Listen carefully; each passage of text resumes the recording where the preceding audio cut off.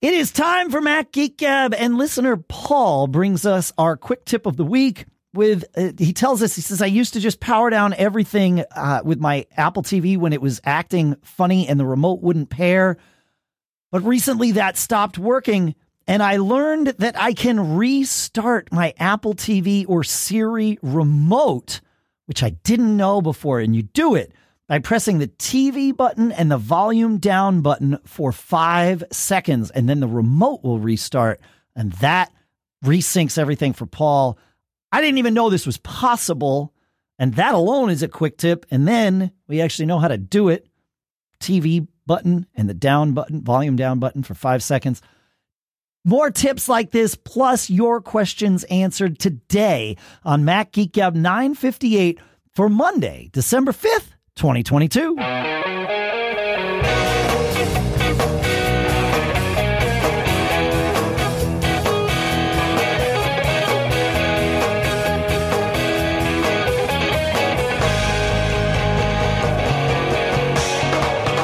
Greetings, folks, and welcome to Mac Geek Gab, the show where we take your tips, your questions, your cool stuff found, the things you send in to us at feedback@macgeekgab.com. We string them together into an agenda loosely so that as we go through it, we are all but guaranteed that everyone here, me, Pete, John, you at home or in your car, wherever you happen to be, it doesn't matter where you are, wherever we are, each of us, we each learn at least 5 new things every single time we get together. Sponsors for this episode include Masterclass. We're at masterclass.com/MGG. You can get unlimited access to Masterclass. And then, of course, ZocDoc. We're at ZocDoc.com/MGG. You can find and instantly book an appointment with patient reviewed doctors. It's amazing. We'll talk more in depth about each of those shortly here. For now, still here in Durham, New Hampshire.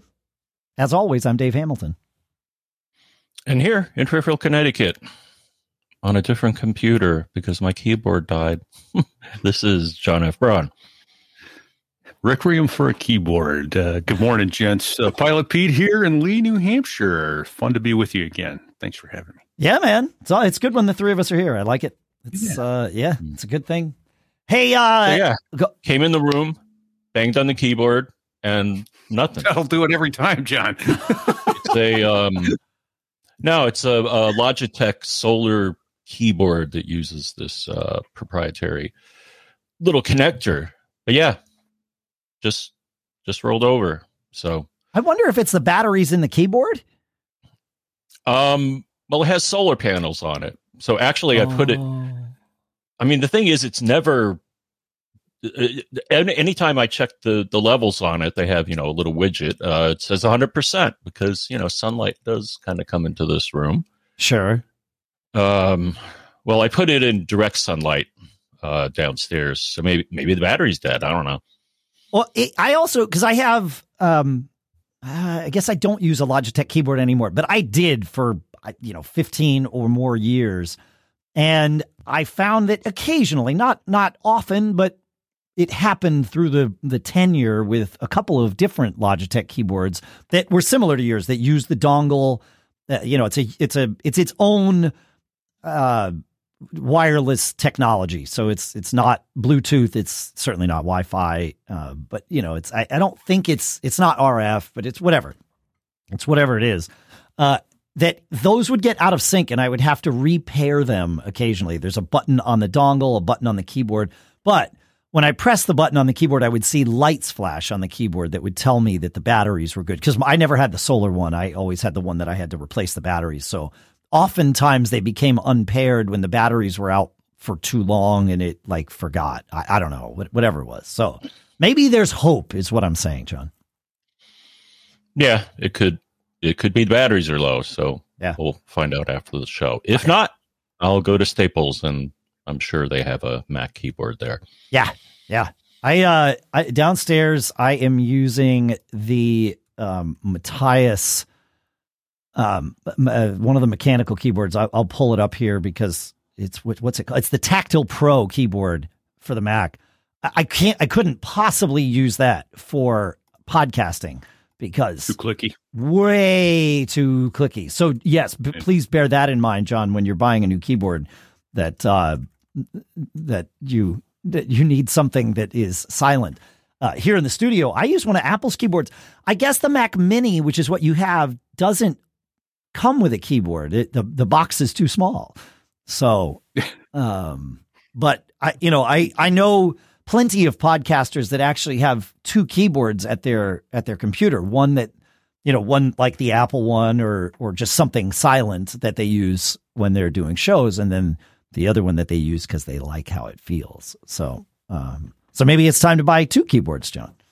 And, there you go. So fun stuff. Hopefully it's an easy solution fix for you. Yeah, man. Yeah. And hopefully that's all it is. Did you check that like your USB hub or whatever you have that plugged into is functioning, that like that it is the keyboard and like you're getting lights on the little transmitter thing or whatever? No. All right. Well, that I'm just my mouse works. My trackball works. So okay. Yeah. Okay. Or maybe I'll. No, there's a button on the keyboard that will show a smiley face or a frowny face when you press it. Yep. And it shows nothing. Okay. All right. Okay. Oh, yeah. I see what you're saying. Yeah. Okay. So there's definitely something going on with the keyboard. Yeah. Okay. All right. Well, I'm eager to hear both how it works out and what you wind up getting. So, all right.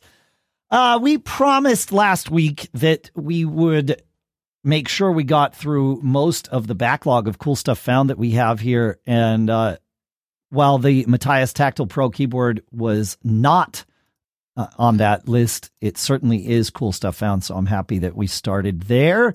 Ben brings us the next piece of cool stuff found. It says in episode 954, Pete mentioned how Google Photos was filling up his Google storage space, and Dave commented about having experienced the same. If y'all would prefer Google didn't have access to your photos, or you just don't want them taking up space there's a way to easily delete them all, which Google on their own makes extremely difficult, as I think you and I have both found since episode 954. We have. Yeah, Ben found a script a couple of years ago, and he says he's helped a handful of his clients accomplish this mass deletion. The underlying issue occurs generally after one installs Google Photos on your iPhone or iPad and lets it upload. That makes sense. He says the script works great and is thoroughly described by its author, Brajeshwar Oinam. And I know I mispronounced that, and I apologize for that. But you can go and take a look at this script and the description of it at his website. So you can get through it all. I have not done this yet. I want a full disclosure. I fully plan. I haven't. You have and you haven't. I haven't. How's that for dichotomy? Super I helpful. did everything except press enter on the last step. So the reason I wanted to say that is the link that's in the show notes will take you to his site, and it is meticulously and perfectly described. Each step, read exactly what it says and do what it says, and it will come up exactly right. There's none of this, then you click this and you're like, where the heck is that? I never saw it. It's all there. It's really well documented. So I did not push enter to get rid of all of them because I wanted to make sure I have a backup of my photos library. Sure. Before I completely, get rid of every photo of my life for the last 25 years. Yeah. Oh, I yes. This is why I haven't run it yet. Well, that's one of the reasons I haven't run it yet. Yeah. But I did want to say the documentation, or I should say the instructions, are very meticulous, very clear, great, and it will work. Awesome. I assume it will work when you hit enter at the end. Yeah, of course. Everything else was good, so I'm assuming that's good. Cool. The next CSF comes from, listener Matt, but also software developer Matt. Matt is from Tuna Belly Software, and we talked about his TG Pro, which is the fan monitor and control app, recently. After listening to the show, Matt realized there's something else he makes for free that we might really like, and it is Endurance. which is a CPU stress test app. If you've ever wanted to test how long your battery would last at full tilt, or maybe what it takes to kick your fans in and where that happens and how that works, you can do this in a controlled setting with this Endurance app, which will just crank up your CPUs, and he offers it for free. It's available in the Mac App Store. So thanks for sharing that with us, Matt. I can see that coming in handy, John, as we try to test some things. And I know there's been times over the years where you and I have been like, yeah, well, this happens when my computer speeds up, but I can't always replicate it. Now we can. So. Good, yeah? Yeah. Cool. You want to take us to Scott, Mr. Braun? You and the leaf blower behind you? Yeah. Yeah, today's leaf blowing day. Nice. I got to rake mine, too. In episode 957, you mentioned quitting Safari when it's been idle for X hours using Marco Arment's Quitter app. I'm sure that does an admirable job if that's what you need. For Keyboard Maestro users, and I know Dave is a fan, I have a time macro set up that quits all apps except those that I've added to the exception list every night at a specific time. This gives me the same clean desktop every morning when I return to my computer, while allowing Mail, the one app on my exception list, to keep running so that SpamSieve, another great app, and QuickTip can continue filtering my mail throughout the night. I like to focus on as few apps as possible and thus become more expert in them, and adding Quitter seems superfluous to me thanks to Keyboard Maestro. You can actually program Keyboard Maestro to trigger a macro if the Mac has been idle for X minutes, although it doesn't get to the granular level of applications being idle, which might solve some users' needs too. Quitter is probably useful for a lot of people, but I'd like to do more with less. So in this case, Keyboard Maestro does the job. Okay. So this is interesting to me because look, there are many features, probably most, if I'm thinking about it, features of Keyboard Maestro that I don't. Not only do I not use, I don't even know they're there. However, there's one specific thing that I didn't hear in that description. It might well be there in Keyboard Maestro.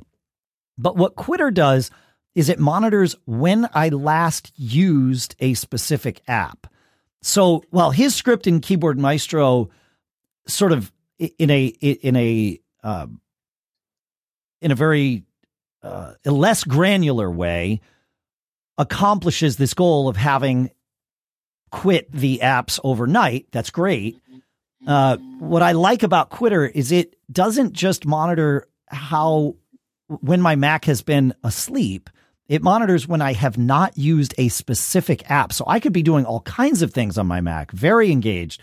But if there's an app that I haven't used and I've told Quitter to quit that app after 30 minutes where I haven't touched that app, it will. And that's where I really like the Quitter. Now, again, Keyboard Maestro might do this, and I just don't know. So I just wanted to offer that distinction, because if Keyboard Maestro does it, then I'm kind of with Scott that running one less thing, well, that's always better. So there's a way to find out. I know, but now during the show, like right now. No, I don't mean that. At the risk of free advertising. MacSparky.com/field guides. He does a Keyboard Maestro field guide, which his field guides are good for what it's worth. I agree. Mac Power users, folks. So MacSparky.com/field guides. He does a Keyboard Maestro field guide, and if that doesn't learn you how to use Keyboard Maestro, you're unteachable. And I might be. I try not to be unteachable, but it's possible. I know I am some days. That's. All right. Yeah. Okay, cool. Yeah. And I agree with you. And there's no concerns with free advertising here. I mean, literally everything we just mentioned is effectively free advertising. Like we mention things because they're good and we use them, or you use them, and you've convinced us that we should share them with the world. Fair enough. Yeah. Speaking of things that are good that I've never heard of before in our chat, at live.macgeekgab.com, Hog Molly mentions, in reference to the Endurance app that Matt sent in, Hog Molly mentions that the terminal command yes, YES, will also max out a single core of the processor. So theoretically, you could go run 8 of them in 8 separate terminal windows.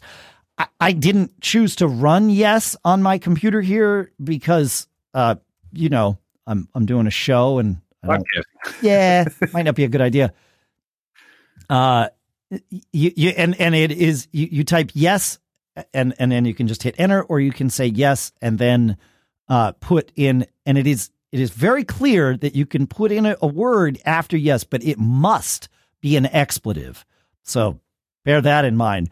But then the description says the yes utility outputs the expletive, or by default, the letter Y, forever. And I guess it does it as fast as it possibly can, which means it's taking up its own CPU core to do so. So interesting. Thank you, Hog Molly. Yeah.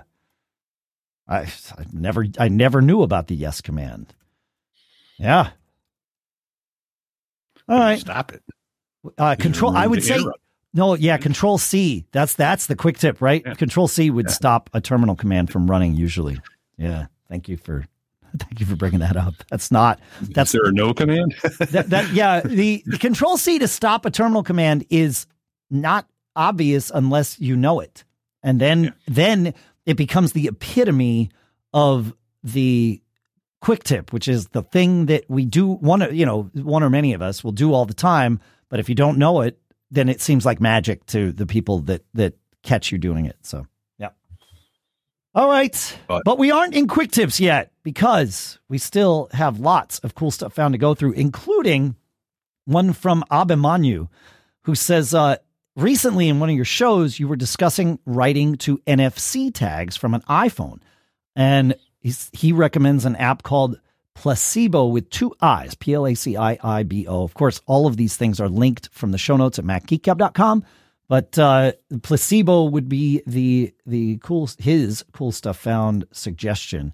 But John, you said you tried messing with this and had a little issue with it, yeah? When it started up, it was asking for like an encryption key or something like that. It was just like, Huh. Yeah. It does say all NFC tags are automatically encrypted with user-provided encryption key. Huh. Yeah. So that kind of threw me. Yeah. All right. Well. Yeah, I got one. It's just called NFC. I'm looking at my phone here. Okay. And that one just lets you read and write from the start. So got it. Yeah. All right. Well, we will link both of those from the show notes as well. Sweet. Thanks, Abhimanyu. I appreciate it. It's always good to have these conversations. John, you want to take us to Elliot? Yes. Hold on. John's working with a much smaller screen than usual this week, so bouncing between things. Yeah. Well, he's looking at that. Let me ask that. So NFC is probably best used with like shortcuts and that sort of thing, right? Is that the most common use for them? Yeah. To get things to trigger. Or... Yeah. Yes, that's one way I've used them. How about you, John? The program that I mentioned, and we'll see if that can be found. I can't see right now. It actually has templates for a lot of different things, like a URL, a business card, stuff like that. You can also use it to trigger things, I guess. Yeah, it basically It feeds a thing to your phone. So a URL is a good. I like that use case. Yeah, for shortcuts, Pete, you're not. I mean, you program the NFC, but not with the shortcut. More, it's that you program the shortcut to trigger when it encounters that NFC tag. Yeah. Right. Okay. Yeah. So it's just something I haven't fiddled with, and I know I can get some NFC tags on Amazon and then write them. And it's just I haven't fiddled with it yet. I know it's something I could have some real fun with if I. Yeah, man. Yeah, so this program has the following templates: business card, web link, Wi-Fi, shortcut, location, text, telephone number, SMS, and email. So, all right. Cool. Nice. Yeah, Pete, I bought a bag of NFC tags from Amazon a number of years ago, and I've used many of them, and I still have a bag of NFC tags that I bought from Amazon years ago. So they're self-multiplying in there, Dave. I think so. They're like rabbits. They're technological rabbits. I think that's what they are. There's a show title. I think, I thought it might be Requiem for a Keyboard, but I don't know. Technological rabbits. Those are not two words I ever expected to say together. But I think they are. NFC tags are technological rabbits. So I'm happy to share some with you if you don't mind your home being a breeding ground for these things. John was supposed to be looking something up, and I brought us down a rabbit hole and found technological rabbits. Technological rabbits down the rabbit hole. I mean, how much more perfect is that? Yeah. I have this vision of an episode image that is like a steampunk rabbit. So, I don't know. There was a book. I don't know. Oh, man, I'm sorry about this. There was a book years ago, like decades ago, when I was a wee lad, and I can't remember the name of it at the moment. I know I've researched it since then, but the book was like a coffee table book, and it just had different pictures of rabbits. But the entirety of the book was a treasure map to a rabbit, like a gem encrusted rabbit that was worth some, ridiculous amount of money. It came with a prize or something. And there was one of them. And they sold countless copies of these books to people in I'm going to say the 70s, maybe the early 80s, but probably not. It's more like the 70s. And it was hidden somewhere around the world. But if you deciphered all the clues in this book, you would then be able to find the rabbit. And eventually, I think somebody did. I have no idea what the book title was. It was like one word. I want to say enchantment, but it's not. It's not. But I'm sure I could look it up in the great big book of everything. Discord knows. Somebody in Discord might remember. Yeah. But in the meantime, John, maybe you can dig us out of this rabbit hole, at least with Elliot's guide. Anyway. John, save me. All right. Elliot says Mac Menu Bar at macmenubar.com is a curated directory of more than 700 Mac Menu Bar apps, browsable by categories, such as audio, battery, weather, clipboard managers, cleaning apps, note-taking apps, window management, etc. You can also quickly check the latest editions, which I did for you. In my humble opinion, nerds should start by checking the system tools category. Okay. Cool. Yeah, and I looked at the latest one, and so here's a few that I found. Vitals. And what Vitals does is it shows you a little window with all your running processes, but it shows a historical ticker of how much CPU each one uses. So that's kind of neat. Whoa, that's amazing. Yeah, being able to see which apps use. Oh, man. Oh, all right. Yeah, I'm in. So it's there it is, Pete. Super Thanks. process monitor. Yeah, right. Interesting. Did you find any other good ones? This is awesome. Oh, yeah.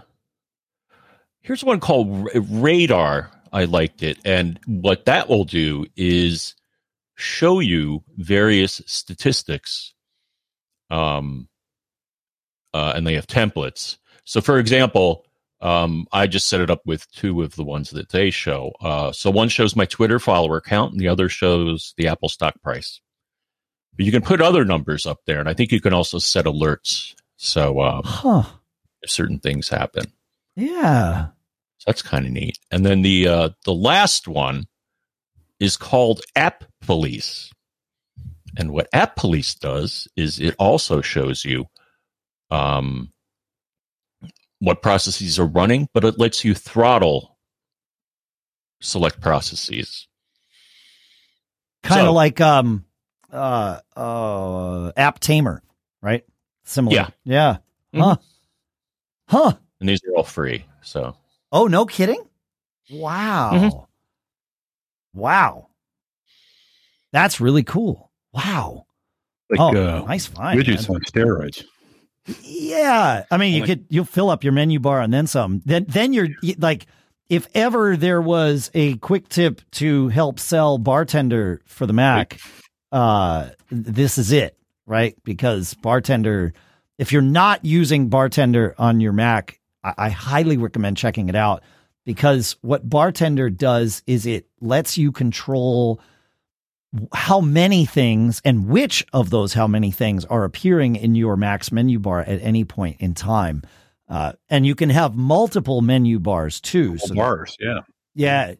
I don't use the multiple bars thing. I have, my main bar and then my everything bar. Do you use the multiple bars thing, Pete? I'm probably about to with this new cool stuff now. Yeah, fair. I haven't as yet, but I can almost assure you I will be. Yeah. And then, and I will mention, gee, Dave, where could you find Bartender? Setup, maybe? Oh, that's right. Bartender is in Setup. I was going to say macbartender.com. So if you don't have Setup, go to macbartender.com. But yeah, it's you're right. It's also in Setup. Yep. Yeah. Yep. Those guys, man, they cracked the code. Just saying. I think so. Yeah, they certainly have convinced. Talk about free advertising, right? They've certainly figured out how to get us to talk about their product all the time. Yeah. And the prices, I'm not a fan. I like to buy a program instead of a subscription thing. I don't like the subscription model because I don't want you in my wallet all the time. Yeah. It's my choice. But that's one of the subscriptions I'm happy to pay the price for. It's a bargain. Yeah. Yeah. Fair. Yeah. The next cool stuff found comes from my friend and co-host of Business Brain, Shannon Jean, who told and taught me about a website called Bearly, BEARLY.ai. And what this does is it summarizes. It's an engine that you point a website at it. It works in Chrome. It's a Chrome extension, and you point it at a website or a block of text or something, and then it will summarize that and rewrite it for you in different ways. Yeah, it's a very cool thing and worth playing with. They've got a little video on the website to walk you through some of the demo use cases, but it's just worth going and playing with. So. Wow. Yeah. So I leave you to that and enjoy. But it's free. Hey, so we try to balance the cool stuff found most of the time with stuff that's free and then the other stuff. So good. Yeah. Moving on cool. up. Yeah. All right. College kids writing your papers, right. Reword. Yeah. Let a computer write your papers for you. It's the future, kids. I know that in schools right now, when you have an AI write your stuff for you, and they find out, you probably would fail. And we all, I think, would agree that is the correct way to do things. Would either of you disagree? No, I mean, it needs to be your work. Okay. It just seems to me that Barely helps you more clearly express your idea. I could be wrong. No, I mean, your opinion is your opinion. It's not wrong or right. It's just, it is. And it doesn't surprise me that all three of us sort of are in the same mindset on this. But I will share an anecdotal story from my own history. In high school, in 10th grade, I think it was 10th grade, when we had to write our first term papers, I had an Apple IIc at home. I was very happy to have this Apple IIc at home. And the process, this was to learn how to write a paper. So there was a process to it. And the rough draft was probably more important than the final product, right? Because we had to write a rough draft and then we would go through an editing process, both individually with the teacher and then also with our groups in the class. And then we would, present a finalized product and the grade was sort of on the whole project. Great. Like, no problem. Fine. So I went home and I wrote my term paper. And of course I wrote it on my Apple IIc because I had it and I knew how to type.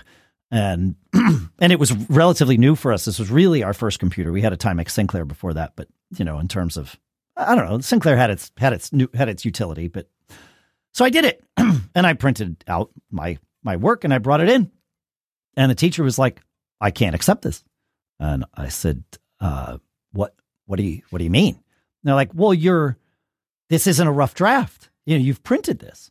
And I'm like, well, just you wait, go ahead and read it. Like, I'm pretty sure you're going to disagree with yourself after. Pretty sure it's rough. Yeah, it's pretty rough. Like, I don't think I'm that good, And she's like, well, yeah, but you didn't hand write it. Like the final product has to be typed, but the rough draft, everybody else hand wrote it. And I'm like, that's fine. It doesn't bother me, whatever they chose to do. I'm like, I did this. And she's like, well, you did this on a computer, right? And I said, yeah. She said, well, this is like cheating because everybody else in the class wrote it out by hand and then is going to have to, after we do the edits, is going to then have to go and type the whole thing, essentially writing it a second time on a different medium. And I'm like, well, I mean, that's on them. Like, all I have to do is go in and do the edits and then reprint, like, obviously. And that is what every single person that's listening to this show would do today. But back then, what's that? It was the future then. It was, she failed me for the project. And I went straight to my guidance counselor. And I was like this. And I even told her, I'm like, this is the future. And it's not like some 100-year future. I'm like, within 5 years, this is how this class is going to be taught. And the opposite will be the exception rather than the rule. And my guidance counselor looked at the teacher and she's like, he's 100% right.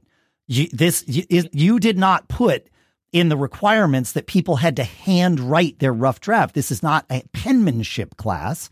Yeah. This is an English class. And he is getting full benefit, arguably more than full benefit of this, because he's able to focus on the English part of it and not the pedantic handwriting and rewriting of this thing over and over again. And the teacher was pissed. But so I had 2.5 more years with her. yeah, exactly. Right. But I share this anecdote because right now we all think that using an AI to write our papers is cheating. And someone thought that using a computer to write my paper was cheating and literally failed me until she was forced not to. So who knows what the future holds? I certainly don't. Right. Yeah. I did then, though. I was darn certain what the future held in that moment, and I was right. But it was already there. It wasn't the future. It was the present. We just needed everybody to catch up. So anyway, thank you for coming to my TED Talk. Yeah. It does sound like I had a bad teacher, Brian Monroe, who said that in the live.macgeek. Yeah, she wasn't a bad teacher. She was a teacher who had been doing this for decades, had been set in her ways, had lost most of her neuroplasticity to adapt to new technology and new things. She was change resistant, folks. And I was happy to help her with that. Look at my gift to that's her. When it's time as a teacher to retire, because when you become a teacher, you want to do it because you want to help kids to learn and to explore new ways of expanding their horizons and learning how to think. And so when the teacher gets to no, you're going to do it this way, and that's the only way to do it. Right. Here's what to think, not how to think. It's time to be done. It's time to be done. I mean, I think, yes, I think that's true in a lot of professions. Like if you find yourself unwilling to learn a new thing, and after you learn it, then deciding whether it's good or bad, that's totally relevant. And the, years, decades of experience that you bring to that decision is hugely valuable. But you need to be informed to make a decision, right? Making a decision of I am resisting change. That's very different than, look, I've done it this way. I've done it this other way, and I've tried this new thing. And now, no, I think we learn better by doing, by proceeding this way. That, there's value to that, I think. Yeah. There's a guy on one of my shows recently said, it's what you learn after you know it all that counts. Yeah. I'm like, yeah, it's actually pretty profound that, once you're an expert in your field, now it's time to be quiet and listen to other people around you. And you're actually going to learn other things, even though you know it all. You don't really. I'm typing this into the show notes only because I don't want to lose that phrase. That is, it's what you learn after you know it all that counts. I like it. That's great. Yeah. Yeah. Yeah. And I am not a practicing Buddhist, nor do I. Or do you play one on TV? No, I don't. But I do really like this concept in Zen of beginner's mind. And always starting everything with that childlike wonder of what can I there's so little that I know. What can I learn from this? And how do I approach it as a beginner? It's very difficult to do because our brains are engineered or are built, I don't know, whatever. Our brains work such that we are always seeking shortcuts, and we need that. We have to find shortcuts. We have to be able to ignore lots of things in order to get through the day, right? And so we have to be efficient about stuff, and our brains are extremely good at that. And so to maintain beginner's mind is not easy. Like that is an intentional thing. Once you're, beyond the age of about 8, I think, like up until then, it's super easy. So anyway, thank you for coming to our TED Talk now. Yeah. Okay. All right. Julian saves us from this. Man, that was going to be a quick, cool stuff found too. With the app Copy Paste, which of course is a clipboard manager, or maybe you don't know that, but it adds a functionality that they are calling Trigger Clip. And Trigger Clip is a shortcuts manager, kind of like a text expander or Apple's keyboard shortcuts thing. So a snippets manager is now added inside Copy Paste. So if you are using Copy Paste as your clipboard manager, and if you're not using a clipboard manager, please reference the discussion we just had about learning and learning something before you dismiss it, because I think everyone that I've introduced to a clipboard manager has adopted it immediately. It is life-changing. But if you're using Copy Paste as your clipboard manager, then make sure to check out Trigger Clip. If you don't yet have a clipboard manager, maybe check out Copy Paste, because maybe you can consolidate some functionality there. I consolidate my functionality into Keyboard Maestro. That's my clipboard manager. But if you don't have one, please take that as your quick tip for the day, your most important one. It's amazing. It's amazing. Yeah. Moving on still. Yeah. Okay. Listener Mark shares with us a fantastic YouTube channel called Space Rex for Synology stuff. This guy does so much about Synologies. It's kind of like Marius hosting, right? Like the two of them together are putting out so much Synology content, teaching us so much about the nuances of using our various Synology devices that it's a good place. I am now subscribed to Space Rex, but I certainly had stumbled into Space Rex many times searching for how do I do this with my Synology, and there was Space Rex to I'm eager to look at. Say that again, Pete. You cut out. I'm eager to look at that. Because I'm always struggling to learn new stuff with Synology. Absolutely, but yeah. You mentioned Marius hosting, and I'm going to circle back on that because it was a few shows back we talked about it, and he talked about he has an IP deny list for people trying to maliciously attack your Synology disk station. Yeah, I bought it. It's a donation type thing, but sure. I bought it, and I had developed 1,000 over 40 years by people. Remember, we talked about shutting down. If people try to log in too many times, it automatically denies them, and I do it forever. Yep. So over 4 years, I got about 1,000 IP addresses permanently banned from trying to log into my disk station. And I went to Marius and got his list, and now I'm over 80,000 IP addresses not allowed to log into my disk station. So did I tell you I had a conversation with Marius about that? Well, about a lot of things, but that list came up, and the way he develops it is he subscribes to a separate internet service provider connection, has a separate disk station that sits on that connection with nothing else. Honeypot, right? And it's a honeypot. Yeah, it's wide open, and there's no way that it is completely air gapped from the rest of his network. Meaning it's not plugged in. He has to log into that separately, but there's no way it can get to anything else. And he just invites the world in, and anybody that shows up there shows up on his list because, because there's no one legitimate that would ever try to access that device. So it really is a fantastic resource that he does. Yeah, it's great. That's great. Speaking of Synology, I have something that's not Synology to talk about. I mentioned, we've talked here on the show about how Synology's product roadmap does not have devices with hardware transcoding engines in them. Most of the time that's a GPU baked into the CPU is the sort of how the most inexpensive way to do that. There are other ways to do it. I've learned. One of you taught me that it doesn't have to be a GPU. There are other things that are truly just hardware transcoding engines that can be built into CPUs.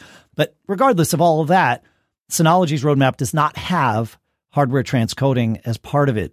In fact, the last time they released a disk station that had the ability to do it was in 2020 with their 1520 plus, the 920 plus. I think there were others, but those are certainly the two popular ones. And it makes a huge difference having that hardware transcoding engine if you're running like a Plex server or a media server, really, a video media server. It doesn't so much matter with audio. And so I've been looking at other NAS options for media serving, and I got a QNAP TVS H474. I'll link to all of this, and started playing with that as a Plex server. I linked it to my same Plex library. Most of you who are sharing my Plex library with me have been moved over to using that instead of the Synology. But my initial tests, it was interesting. So I compared it to my 1520 Plus, which has the Celeron J4 125 CPU. It's got 4 threads with 4 cores, and the Intel UHD Graphics 600. The QNAP, the H474, has a Pentium Gold G7400. The most important part is that it has Intel UHD Graphics 710. So we're going from Intel UHD Graphics 600 to Intel UHD Graphics 710. So it's a slight bump up, right? I downloaded to my iPad 2 movies, the same movie twice from my QNAP in the time that it took to download one from the Synology, because it's transcoding from the full 4K down to 720p as I'm downloading it to my iPad, because that's what I do for travel. So it's twice as fast. So that's great. But the Synology does it because it's got that transcoding engine. It can on the fly transcode a 4K movie down to 720 just fine. Sort of. After I set it up, I did this test. I'm like, okay, this is great. There is a future here. Now, I will say, I don't like the QNAP operating system nearly as much as I like the Synology operating system. There's a lot of things missing. They don't have an analog for Synology Office. So that whole Google Office thing where you can, with Google, you can go to Google Docs and Google Sheets and collaborate. Synology Office lets you do that, but you manage the server. So it's not stored on Google, it's stored on yours, but it's the same same kind of web interface. We use it here for our scheduling spreadsheet. It works great. There is nothing like that on QNAP. So and there are a few other things, but that, to me, that's the big one that's missing from QNAP. But QNAP is very focused on this stuff. In fact, the QNAP has a PCIe slot in it so that you can, sorry, I was distracted by I thought the police were coming to get me. Thank you for muting, John. The QNAP has a PCIe slot in it so that you can put in your own GPU and transcode even faster, right? So it really is built for this as one of its flagship purposes. And the product manager there uses his QNAP as a Plex server or a media server of some kind. So it doesn't surprise me that they see the reason for this. But where it got interesting was my daughter's living in Italy and was watching something from our Plex server over there. And she's like, I hate to bother you with this because it's not urgent. And I know this is a busy time of year for you. I'm like, yeah, what's up? Go. I'm like, you kind of get priority, kiddo. And she said, every time we start to watch a thing, like half the time, it just like buffers a lot. It starts and stops, but we're pretty sure it's not our connection because we can watch Netflix, no problem. And I'm like, all right, well, good news. I have an easy way to test this. And I moved her and her boyfriend from watching on that, the Synology Plex Media Library to the QNAP Plex Media Library. Same thing. And she's like, all right, let me test it. 20 minutes later, I get a text. She's like, 100% fine.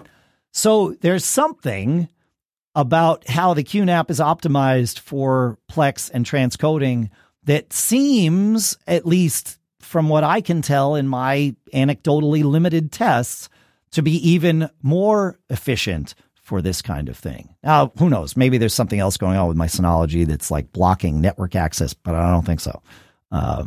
So yeah, it was fascinating to see that, the QNAP. So how much did that just cost me, Dave? Well, I don't know, Pete. You can get the H474, which is what I have, is like $1,300. But I've looked out. I've prepared for this question, Pete. The QNAP TS453D has that same Celeron J4125 and is $500. So I think like, and it's a currently sold model. It's not like you're getting like for the Synology, the DS1520 Plus, you've got to dig into the archives and find somebody that has it in extra stock or whatever, because it's not sold anymore. It's not current. This is a current thing. So I've got both of them already are linked in the show notes for you all. So. Good. Yeah. Nice. Sweet. Yeah. Sweet. Yeah, no, it's been an interesting experiment, and I will keep you all posted on it. Hey, Battleship is a fun board game that a lot of us played as kids, and sometimes we even play it as adults. Also, as adults, we sometimes have to play Calendar Battleship, which is that frustrating game we play with our doctors, trying to find out when we're both free for an appointment, like, in 3 months. No. With our sponsor, ZocDoc, booking an appointment with a doctor that suits your needs, fits your schedule, is in your network, and is in your neighborhood is easy. ZocDoc is a free app that shows you doctors who are patient-reviewed, take your insurance, and are available when you need them.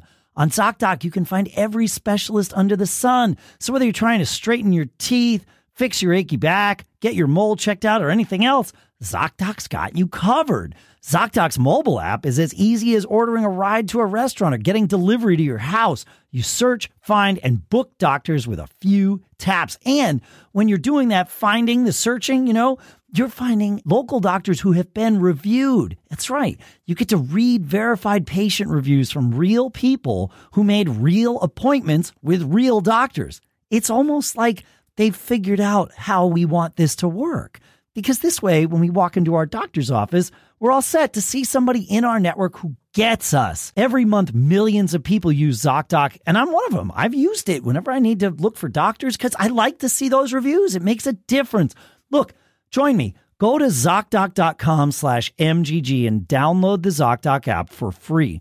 Then start your search for a top-rated doctor today. Many are available within 24 hours. That's ZocDoc.com/MGG, ZocDoc.com/MGG, and our thanks to ZocDoc for sponsoring this episode. Next up is our sponsor, Masterclass. With Masterclass, you can learn from the world's best artists, icons, and leaders anytime, anywhere, and at your own pace. For example, you can learn songwriting from John Legend. You can learn, I did this one, how to think like an FBI profiler with John Douglas. This is fascinating stuff. The power of personal branding with Kris Jenner. Bob Iger teaches business strategy. Gordon Ramsay teaches cooking. Each class is broken out into individual video lessons, usually around 10 minutes long. This way, as a member, you can explore at your own pace, and each class is supported by downloadable materials, class guides, recipes, whatever fits in. Masterclass is available on your phone, on the web, on your smart TV, and available via audio mode to listen to classes on the go. Masterclass has over 2,500 video lessons from 180 plus of today's most brilliant minds and are available anytime, anywhere on iOS, Android, desktop, Apple TV, Amazon Fire TV, and Roku. I highly recommend you check it out. This holiday, give the perfect gift of an annual Masterclass membership and get one free. Go to masterclass.com/MGG today. That's masterclass.com/MGG. Terms apply, and our thanks to Masterclass for sponsoring this episode. All right, John, let's do some questions, shall we? Bruce has well, this might be a geek challenge. But, we'll see. It could be. Yeah. I kind of solved it. So anyways, Bruce says, I have a client who would like to be able to be logged into multiple iCloud accounts for messages, but Apple's Messages app only allows for a single account at any given time. Do you know of any other messaging clients out there that will pick up iMessages, or perhaps a different solution altogether? Ooh. So yes, you're right. One option could be to try a third-party messaging client. Have you found one that works with iMessage? No, I went through a couple on this list. So I found this really nice list over at iMore called Best Messaging Apps for Mac. Okay. But I tried a few of them, and I don't think any of them support Apple's messages. But you may want to consider, using a different protocol like Jabber or AOL or something like that. I would say Signal or Telegram these days, or WhatsApp. Really, and I'll put WhatsApp at the top of my list. WhatsApp would be the first one that I would jump to because it's just so ubiquitous. I think in most of the world, it's not so much here in the U.S., but everywhere else, that's the platform. Unless you're in China, in which case WeChat is the ubiquitous platform. So, yeah. Another thought, though I think it's major overkill, would be to run a Mac OS virtual machine and have that instance log into the other iCloud account. I mean, you could just have another user account on your Mac that's logged in to messages on the other account. I mean, you're right. The VM might be, it allows you to really truly see both at the same time as opposed to have the switching accounts. But yeah, all right. Yeah. Okay. But then I did a bit more digging, and I found something over at GitHub called iMessage Web Client. And they explicitly say in the description of the project, be signed into 2 or more iMessage accounts at once on one iOS or Mac device. So I tried that. I had to update my so you have to pull it from GitHub and then compile it yourself. Okay. Yeah, I tried that. I had to update my Xcode. I had to update the command line tools, and then finally it compiled. But then the next step when I tried to activate it, so I had to install like NPM and some other things that I didn't have on my machine. But when I tried to start it, it failed, saying it couldn't find SQLite. Oh, that's weird, because SQLite should be there by default on your Mac. So, All right. And what was this called? I just don't see a link for it in our. No, let me. iMessage Web Client. Okay, all right. And it's like 10 years old too, right? Yeah, the source is like 8 years old. All right. There used to be something called, I'm looking here, AirMessage at airmessage.org, which is iMessage for Android and for the web. I don't know how current it is. I'm literally learning about it right now. But use iMessage on any computer with AirMessage. My concern is, I don't know. Visit AirMessages on a Mac computer to download. You can sign in with Google. I don't know. Maybe that's the answer. I don't know. Yeah. Interesting. Yeah. I can see this being valuable for sure. I will go ahead, Pete. I was going to say, and those are all going to be encrypted, right? Because there's that silly commercial out there about, we use carrier pigeons to transmit your mail, and all your text messages are unencrypted. I'm trying to think, maybe on some Android systems or something, but iMessage is always encrypted, right? SMS is not encrypted. Is in the clear. And that's true on your iPhone or any platform, I believe. But iMessage is not SMS. iMessage also, it's in the blue. Yeah, it's encrypted. Correct. It is end-to-end encrypted. Yeah. So that was going to be my comment about using some third-party hosted engine to do this, and it seems like AirMessage might be that. I don't know enough about it, but just be aware that you might be giving someone else the ability to decrypt your iMessages on your behalf. So just be aware of that as you're heading down this path. But yeah, it's interesting. And I would think the only time you're worried about that anyway is if you're transmitting passwords or account numbers and that kind of thing. But, for the most part, want to meet for lunch? Who cares? I am eager to see the world move away from SMS and move to WhatsApp. And I know what the sort of ripple effect implications are of saying that, because it's not a public thing. It's privately owned. Sure. It's privately owned. Yeah. But, WhatsApp is end-to-end encrypted. WhatsApp is cross-platform. So it is, you can create, it's like iMessage for everyone in a sense, because you get all the benefits of like a modern messaging protocol, unlike SMS, where, if you're trying to send, especially movie files, but even sometimes images, they just get like compressed and depending on the phones that are involved, things get weird with SMS and MMS. And WhatsApp is just it's a modern protocol. So do you find that you use WhatsApp a lot, Pete? I do. In fact, I was going to state that WhatsApp quickly, back when I first started flying international, Skype was the way that you talked back to home without having to dial in 32 digits on a Sprint card and all that kind of stuff. So you could call home via Skype. Once WhatsApp came out, it quickly replaced Skype in the international pilot community to talk to your families, talk to your friends from anywhere in the world to all over the world. Yeah. It just worked. Yeah, right. It just works. Yeah. Oh yeah. Anytime I travel out of the country, like if I have to sync up with an Airbnb owner, in Europe or Mexico or wherever, or I have to, like contacting like restaurants for reservations and certainly taxis and all of those things. It's, just use WhatsApp. They're like, you have WhatsApp, right? I'm like, yeah. I'm good. And it is the way. So if you are someone who has not installed WhatsApp on your phone, I recommend like get yourself over that hurdle now when the stakes are low and you're at home and you're not like in a desperate need to communicate with someone. And then that way, when that moment happens, you're already set. So that's my advice. So I'm sure somebody has a reason not to use WhatsApp. I can't think of one. Well, it's is it owned by Facebook or Microsoft? I forget. I'm pretty sure it's Facebook. Right? Yeah. So that's why. Right. No, there's like those reasons, but political reasons not to use it. Yeah, exactly.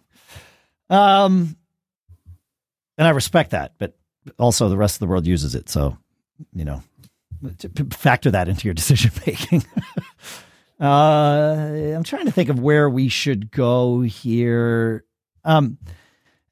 Ed asks a question that I will answer very quickly here because it keeps coming up on the show. He says, I'm currently using Fubo as my TV provider, and I use the channel's DVR app to record shows so that I can skip commercials. I also have a lifetime membership of using Plex. The channel's DVR can record from my Fubo stream because it has the ability to connect using TV Anywhere, or TV Everywhere, I guess is what it is. TV Everywhere is this awesome thing, folks. It is the thing that allows you to log in to like abc.com using your cable subscription or your Fubo subscription or your YouTube TV subscription and then watch shows there, right? The channel's DVR app leverages that engine, which is, I think, publicly mandated for all of these people to sort of use. And the channel's DVR leverages that to just record content on your behalf. You can have it on your like Synology or your QNAP. You put it on your NAS and you're good to go.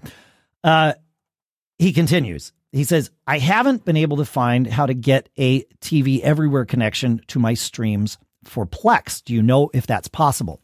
So it is possible.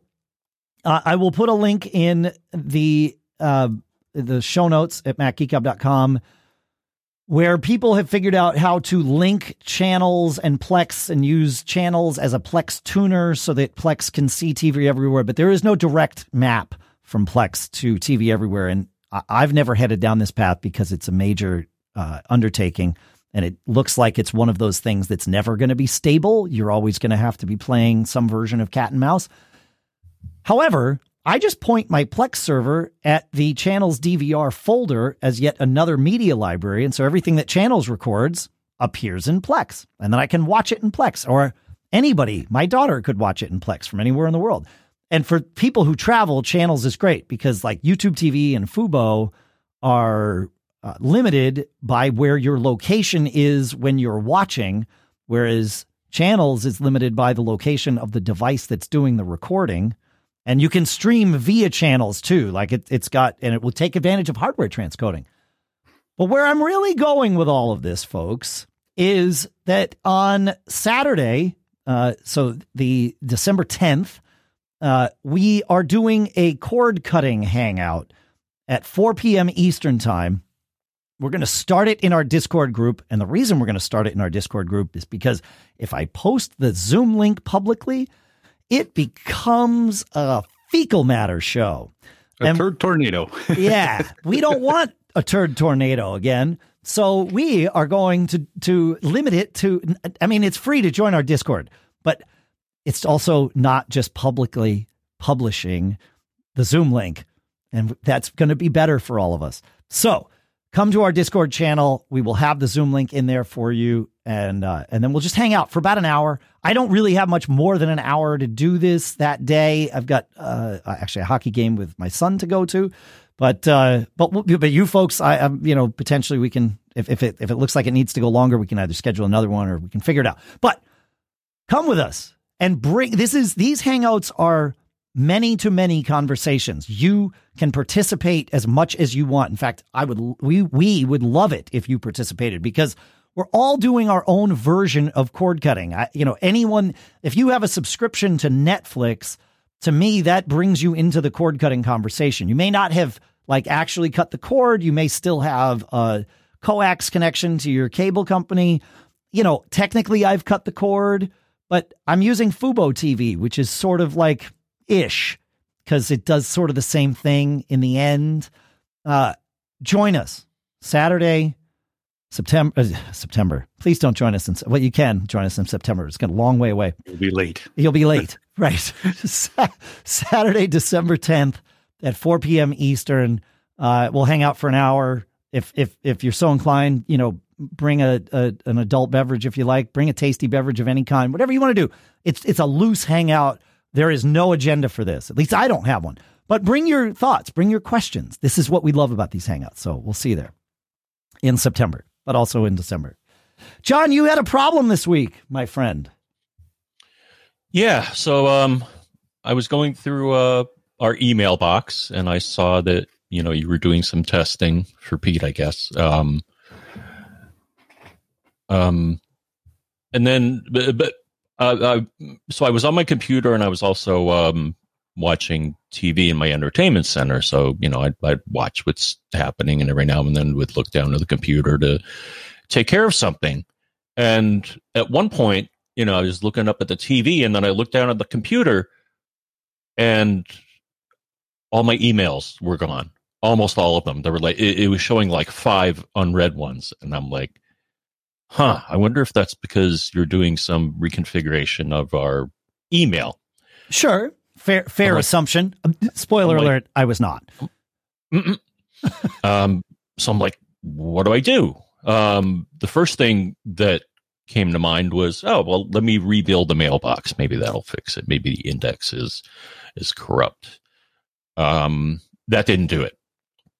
Then I noticed on the screen, on the top of the mail screen, this little symbol that I've never used before called filter was blue.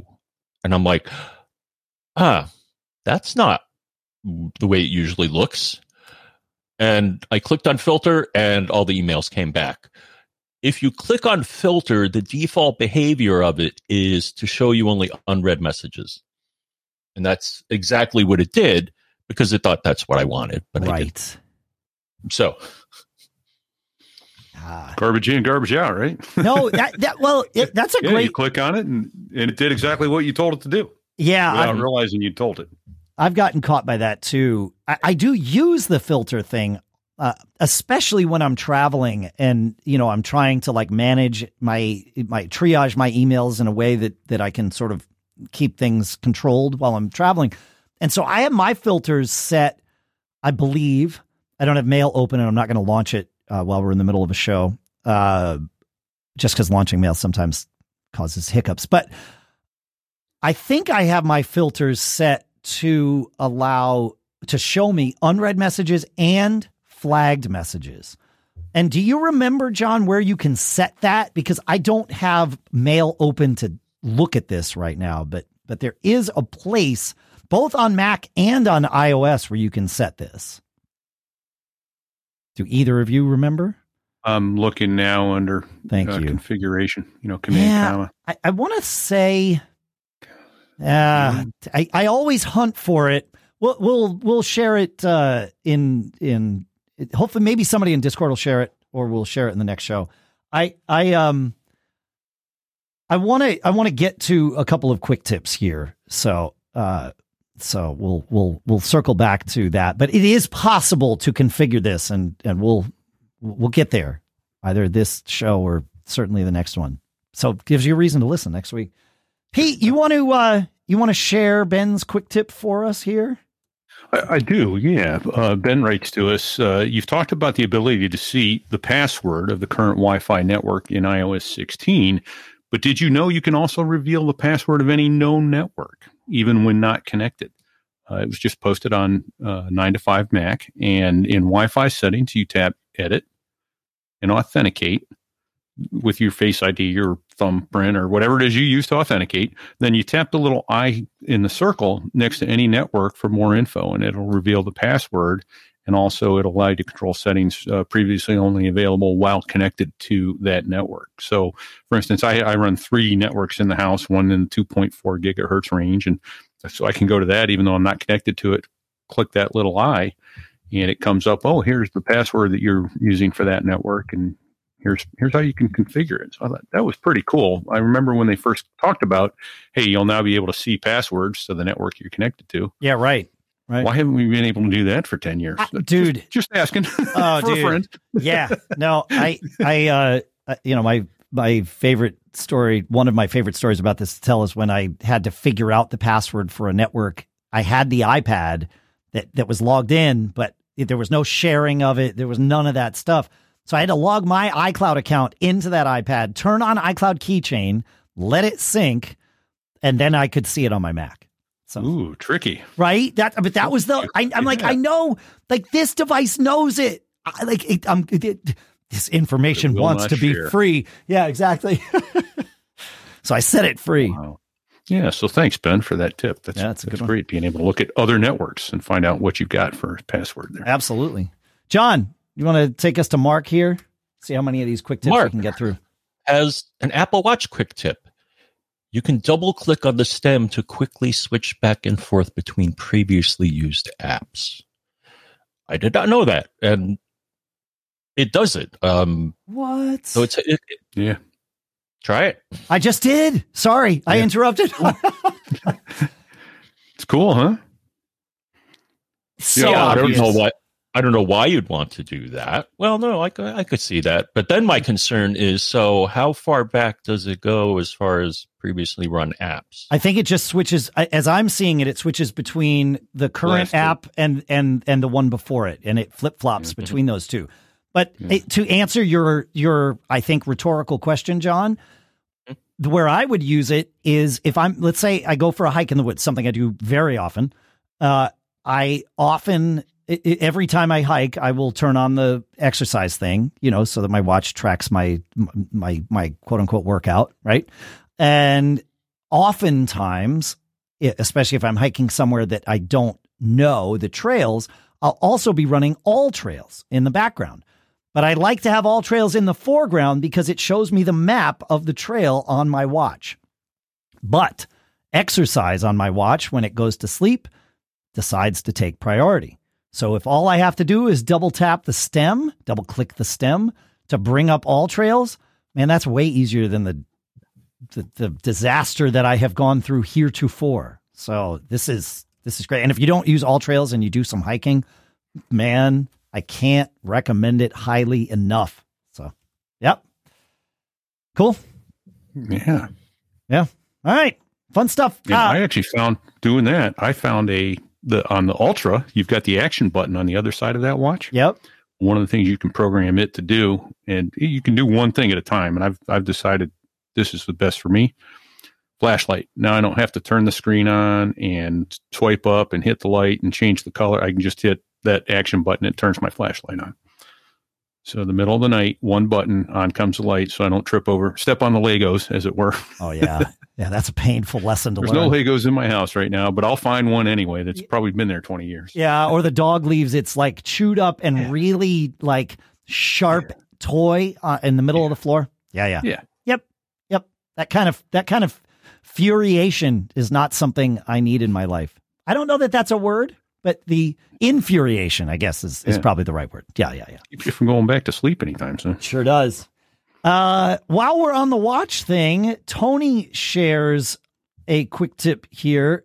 And he says, I can't remember if this was mentioned before, but because shortcuts can now be an Apple Watch complication, you can effectively have many more functions a click and perhaps a scroll away on your watch.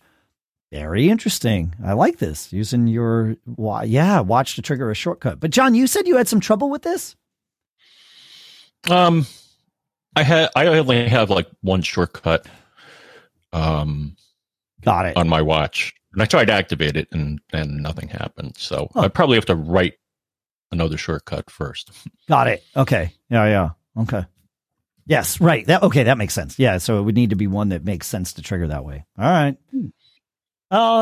We got time to let's finish with these Apple Watch quick tips, shall we, Pete? Okay. Yeah.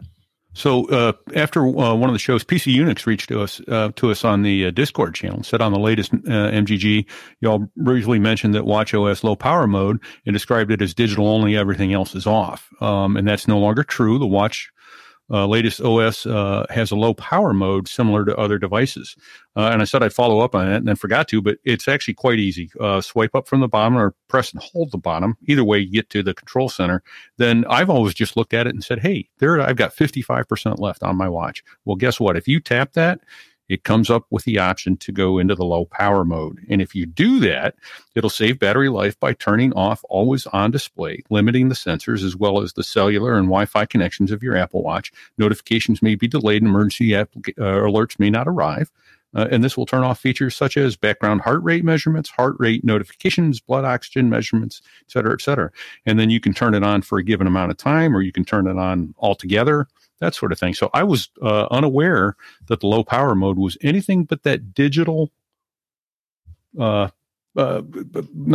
mode only. Yeah, right. Yeah. And I think I put the link in there to the support.apple.com article that talks all about it. In the show notes. So after this show goes live, you'll be able to get it to mgg.fm/958. It'll be right there in the show notes. There you go. Perfect. Yeah. Fun stuff. All right. Well, that gets us through here. I like it. This has been an interesting episode. Yeah. Some fun detours. Discount. Let me do that quick. Okay. Pete's got one quick tip left. Go. Apple Store, military discount. Google, Apple Store, military. It's going to take you to a link. The link is in the show notes there also. But it's essentially id.me, India.Delta.me, where you're going to have to go and sign up. You'll need your DD-214, which is your discharge papers, or your ID, or something along those lines to prove you're in the military. And then once you do that, the link in there actually takes you to the Apple Store with the military. Each id.me store affiliation has their own website, and id.me will take you there. And you can go then log on and get your 10% discount. But you won't get it on apple.com if you just go there. You have to specifically tell it, hey, I'm military, take me to that part of the store, and it'll get you there. So 10%, it's nice. Starts talking about real money. It does, yeah. Go ahead, John. And another store, so they have a couple of other ones as well. There's an education store. So if you search for Apple Education Store, and similarly, I guess you got to prove that you're a student. I guess they do that if you have a .edu email address. And they also have a thing back when I did the corporate thing. They have something called an employee purchase program. where you can also get a discount. Cool. Good stuff. Check with your benefits people. Yeah. And you can be part of a purchase program. Sweet. I thank you for that. Thanks, everybody. Pete, I don't say this often because I know it embarrasses you, but I will say it. So thank you for sharing that tip, but also thank you for your service, Pete. Yeah. Thank you. Yeah. It was hard at the time, but boy, looking back at it, it's given me a lifetime of opportunity. It's true. That's true. No, I know you feel like you've gotten more out of it than maybe I don't want to put words in your mouth, but you've gotten lots out of it. You're absolutely right. Yeah. So. Yeah. I mean, some people obviously do the ultimate sacrifice and put more into it than they get out of it. But I have definitely been the beneficiary more than the donor. I've been the donee rather than donor. Yeah, and I know that, and that's why I know why I don't make a big deal out of it all the time. But we did miss it. I did miss it the day that we recorded, which happens to be Veterans Day. So I wanted to come back to that. So thank you. Thanks. Yeah. Thank you all for listening. This has been it's been a fun episode. I hope you got your 5 things and then some out of it. If you did, let us know. You can join our Discord at macgeekgab.com/Discord. You can let us know at feedback@macgeekgab.com. If you didn't, let us know. If you did, let us know. If you have something to share, let us know. We want to hear from you. It's part of what makes the show go round. It is. Feedback at macgeekgab.com. Whoa. Feedback at macgeekgab.com? Feedback at macgeekgab.com. That's it. Make sure you join that cord cutting hangout with us on Saturday the 10th, which is the Saturday right after this episode is released. So please join us. We'll see you there. It's going to be fun. Make sure you check out Pilot Pete's aviation podcast, So There I Was.us. There's some great stuff happening there. Thank the folks at CashFly for providing all the bandwidth to get the show from us to you. Check out our sponsors. You can go to macgeekgab.com/sponsors to see all of the active deals. We got to start a Discord channel for deals, not just sponsor deals, but deals that we can all share. I don't think I've started that yet, but I've had this idea like when falling asleep before. We're going to change that. Masterclass.com/MGG, ZocDoc.com/MGG. John, you made it through the episode despite having to cobble together a very capable podcasting setup at the last minute. Do you have any advice for people who might find themselves want to prevent something like that from happening in the future? My advice is get another keyboard so you don't get caught. Made on a Mac.